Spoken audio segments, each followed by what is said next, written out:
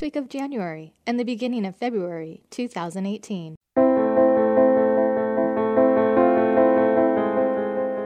Welcome to the Day by Day podcast with me, Siobhan. This week, we'll begin to welcome spring. Follow the show on Facebook and Twitter at Day by Day Podcast. Subscribe to the podcast on iTunes and SoundCloud, and email me at daybydaypodcast@gmail.com. When Chekhov saw the long winter, he saw a winter bleak and dark and bereft of hope. Yet we know that winter is just another step in the cycle of life.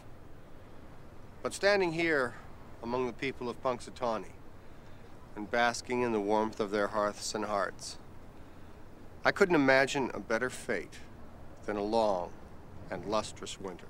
This Friday and every February 2nd is Groundhog Day, celebrated in the U.S., Canada, and Germany. So the idea is that on February 2nd, the groundhog will emerge from his burrow, and if he sees a shadow, that means there will be 6 more weeks of winter. If he doesn't see a shadow, that means we're going to have an early spring. I've never understood the logic behind this. If it's cloudy, wouldn't that mean it's not a nice day, and therefore that would mean that we have more bad days ahead of us? And if he sees a shadow, that means it's sunny, and that would tell me that some nice days are ahead of us. One meteorological explanation I read says that winter surface high pressure in that part of the country, that being Punxsutawney, Pennsylvania, often results in sunny skies and cold temperatures. So if the groundhog finds sunshine on February 2nd, winter is still likely in progress. If it's cloudy, then more moderate weather is already underway. The tradition of Groundhog Day resembles Imbolc, the Gaelic pagan celebration associated with fertility and weather divination, which was celebrated between the winter solstice and spring equinox, or the beginning of February. Groundhog Day in the U.S. comes from a Pennsylvania Dutch superstition, which was originally brought from German-speaking areas where the badger is the forecasting animal. This also seems to be an enhanced version of the lore that clear weather on Candlemas forebodes a prolonged winter. Candlemas is another holiday which I'll talk about in a different podcast. The earliest known written mention of Groundhog Day comes from a February 1841 entry from a man named James Morris of Morgantown, Pennsylvania. He writes in his journal that last Tuesday, the 2nd was Candlemas Day, the day on which, according to Germans, the groundhog peeps out of his winter quarters, and if he sees a shadow, he pops back for another 6 weeks' nap. But if the day be cloudy, he remains out as the weather is to be moderate. So Mr. James Morris gave us the explanation of Groundhog Day, but he didn't tell us that year what the groundhog predicted. One of the earliest mentions in the newspaper about Groundhog Day comes from February 1852 in the Lebanon Courier and Semi-Weekly Report from Lebanon, Pennsylvania. It says, "They say the 2nd of February is known to our natives of the mountain by the not very euphonious name of Groundhog Day." Goes on to explain what Groundhog Day is.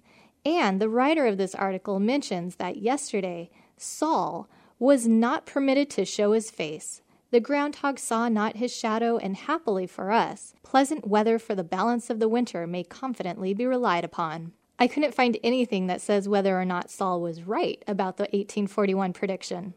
The most famous groundhog is probably Punxsutawney Phil from Punxsutawney, Pennsylvania. We're also familiar with the Groundhog Day movie starring Bill Murray, which brought wider recognition to the holiday and the town of Punxsutawney. But the big question on everybody's lips, Chap's lips, right? Do you think Phil's gonna come out and see a shadow? Punxsutawney Phil! That's right, woodchuck chuckers. It's Groundhog Day! Get up and kick that hog out there! Yes! Punxsutawney started having its annual Groundhog Day celebration on Gobbler's Knob in 1887, and they've been doing it ever since. In fact, since that time, Phil's official name is Punxsutawney Phil, seer of seers, sage of sages, prognosticator of prognosticators, and weather prophet extraordinary. The lifespan of a groundhog in the wild is about 6 years.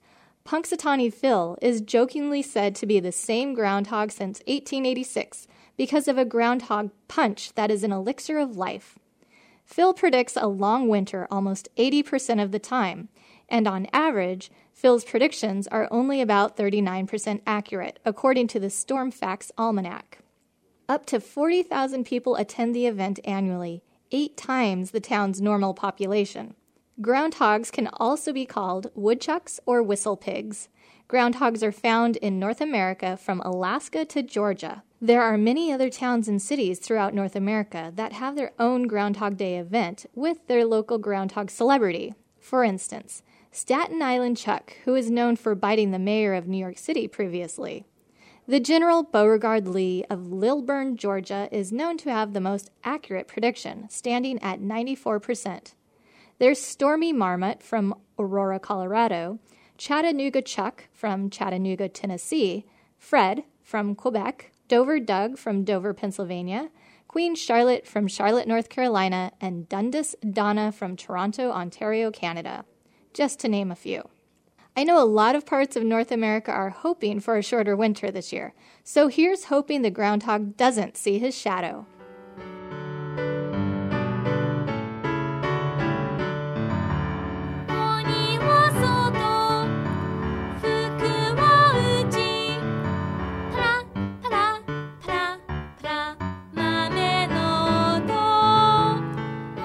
This Saturday, February 3rd, is the celebration known as Setsubun.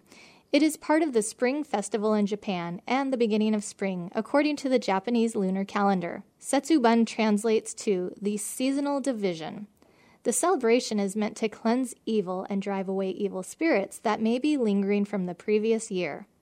Some of the traditions include throwing roasted soybeans out the door or at a family member wearing a mask while shouting, "Demons out, luck or happiness in."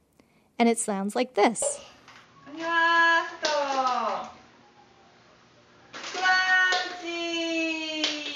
Then they slam the door. This tradition of throwing the roasted soybeans is known as mami maki. Search YouTube for videos of families practicing this tradition, especially those where they are teaching the children. The roasted soybeans are known as fortune beans. After throwing the soybeans at the evil spirits, the family then sits around and eats more roasted soybeans, one for each year of your life, plus one more for good luck. Around the 13th century, it was customary to ward off evil spirits by burning sardine heads and wood and banging drums loudly. While this is no longer the norm, oftentimes you will still find sardine heads and holly leaves wrapped up in a display outside the house to ward off evil spirits, and ginger sake is often drank during the festivities. While throwing the soybeans is still practiced at home as part of Setsubun, more recently the celebration involves going to the local temple and celebrating there. At local temples and shrines, priests and invited guests will throw roasted soybeans, some wrapped in gold or silver foil, small envelopes with money, sweets, candies, and other prizes. In some bigger shrines, celebrities and sumo wrestlers will be invited, and these events are televised nationally. This weekend, grab some roasted soybeans. If they don't ward off evil, at least they make a good snack. That's it for this week. Remember to follow the podcast on Facebook and Twitter at Day by Day Podcast and email daybydaypodcast@gmail.com. The podcast is also available on iTunes and SoundCloud, where you can listen to past episodes. If you're listening to the show through iTunes, please take a minute or two to leave a review and share the podcast with your friends. Let me know how you take part in any of these observances and if you know of any holidays that I should talk about. I'll be back soon. Until then, remember to make each day count.